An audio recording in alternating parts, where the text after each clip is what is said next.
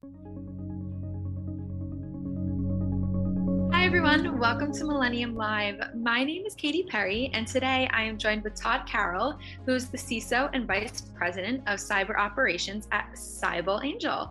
How are you today, Todd? Good, Katie.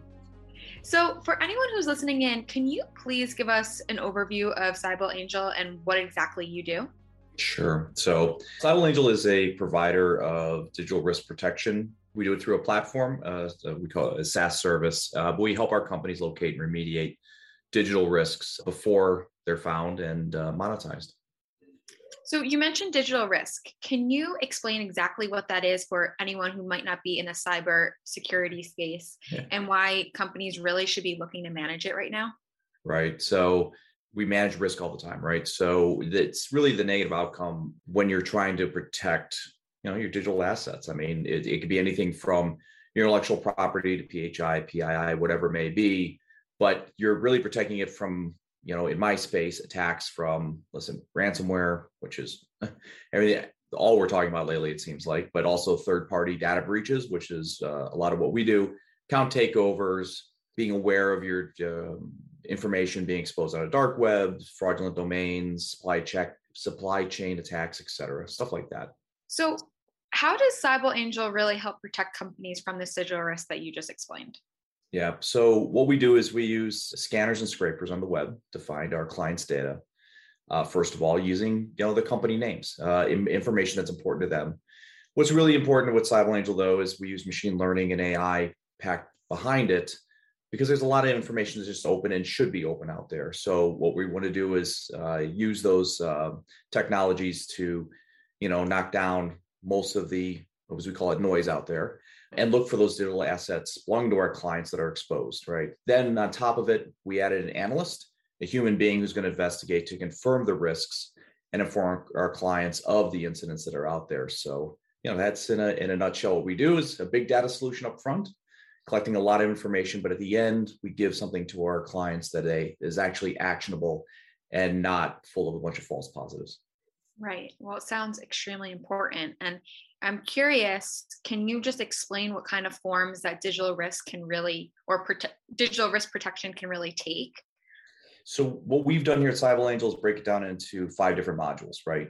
Data breach prevention, which is basically looking for data that's out there. The asset discovery, open assets in areas that you don't want exposed, mainly coming from outside your network that can lead to, intrusions inside your network. Account takeover protection, right? The credentials that are out there, nobody wants that stuff floating around. Domain protection, protecting against the lookalikes or the fraudulent websites that are about to attack you or your people.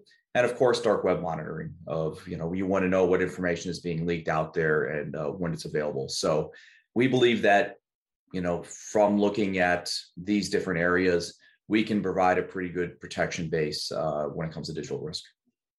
So you mentioned these 5 modules. Can you just give me an overview of what they actually do? Sure. So we scan a lot of different areas in the internet, but mainly looking where data is stored, data is transferred, and access to that data. So we're looking at publicly available areas, right? There's too much information that we're exposing out there and making it very easy for people to unfortunately steal our information. So we're not vulnerability, taking advantage of that. We're not password breaking. What we're doing is finding open databases, cloud storage buckets, and then digital assets like, exposed VPNs, RDPs, seeing our customer data. So it's easy for a lot of people nowadays, unfortunately, to expose databases online. Same with other digital assets that are out there. Cloud storage buckets of databases, passwords left open, whether it's in a database or credentials being sold on the dark web. So that's really kind of what our modules do, is really try to find where your data is being exposed, usually by third parties, and then work with our clients to secure those as quickly as possible. So I'm curious, what really separates Cyble Angel from threat intelligence? So threat intelligence, it's really I wouldn't say a specific answer to a problem, but you're really looking at why people are doing things, right? You're looking at, okay, the why and where and how does that affect. It's very reactive. As far as I'm concerned, you want to be proactive when it comes to digital risk and data being exposed out there. You really want to have that. And that's probably one of the biggest issues, because we're finding the threats, we're confirming them and informing our client. Being proactive and giving, only actionable alerts is really important, where threat intelligence can be very wide. Why is this group doing this? Here's their TTPs, and this is maybe what they're going after. So probably our biggest difference is that we're more aggressive, more proactive, looking for it, same way that the bad guys are looking for all this data that's being exposed, and not necessarily telling you why. Well, they're after you because you're in financial service, they'll use these techniques. We're actually going to find it, tell you, and have you stop it. So we were very complementary to a good threat intelligence program, because we can be an early warning design, but it's more directed and, like I said before, more proactive than reactive. So I'm sure that people who are listening in would love to hear some examples. Can you just give me some use cases that you have had with Cybal Angel? Oh, geez. Use cases. So besides our normal, day-to-day operations, where we're finding anything you can think of that's being shared by your different business units. So we find a lot of, when working with our healthcare clients, we find a lot of PHI being overexposed by third parties or fourth parties, unfortunately. When it comes to manufacturers, we're finding lookalike products out there. We're finding exposure of how they develop their IP, or oversharing by, someone's manufacturing a small part of a much bigger project, but they need the blueprints of the bigger project in order to make sure that, that one piece fits in, and they overexpose. So we see that all the time. We also find a lot of data sitting in databases that's just out there and unsecured. But we also have other use cases for our services, like merger and acquisitions, during a due diligence phase of when they're going through that, phase of acquiring another company, right? If you're not looking at the exposure of what you're buying and what their cybersecurity posture is, can really affect the whether, you're going to pay this much for it, or whether you should actually pay for the, or purchase the company at all at that point. So we do that a lot to protect our clients. So I want to bring up two really hot topics right now in cyber, and one of them is ransomware. You mentioned it a couple moments ago.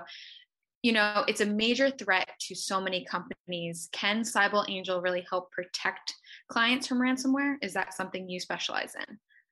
Yeah, I would say we do. We can help out, but you got to be aware of, right? So, ransomware only is successful if you have access to certain areas, right? And one of it is the data. So if the data is exposed and is left wide open, having awareness that, gee, this is sitting here and I'm making it very easy for the bad guys, right? Or it's credentials or an access point. And we help out on all of that, right?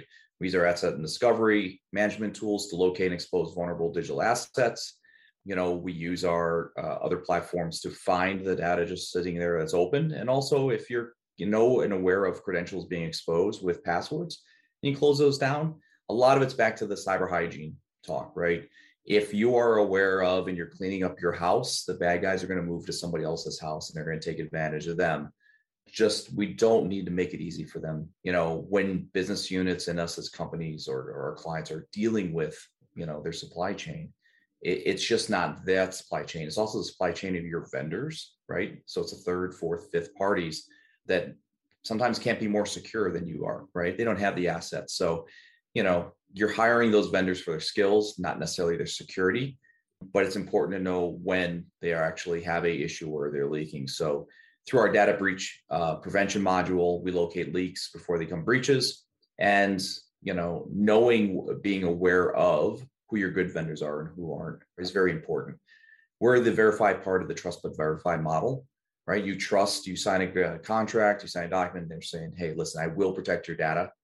And then we're the ones that are going to come through and say, well, no, they're not really, and here's what they're doing that's wrong. And then, of course, help our clients remediate that and close that leak before it becomes a major issue for them. Well, that's great. And I'm out of questions, and I'm so thankful that you were able to join us today. But I do want to say thank you, Todd, and thank you everyone who's listening in. We hope that you're able to join us again in the future. Excellent. Anytime. Thanks for listening. Subscribe to Millennium Live to listen and learn on life and leadership.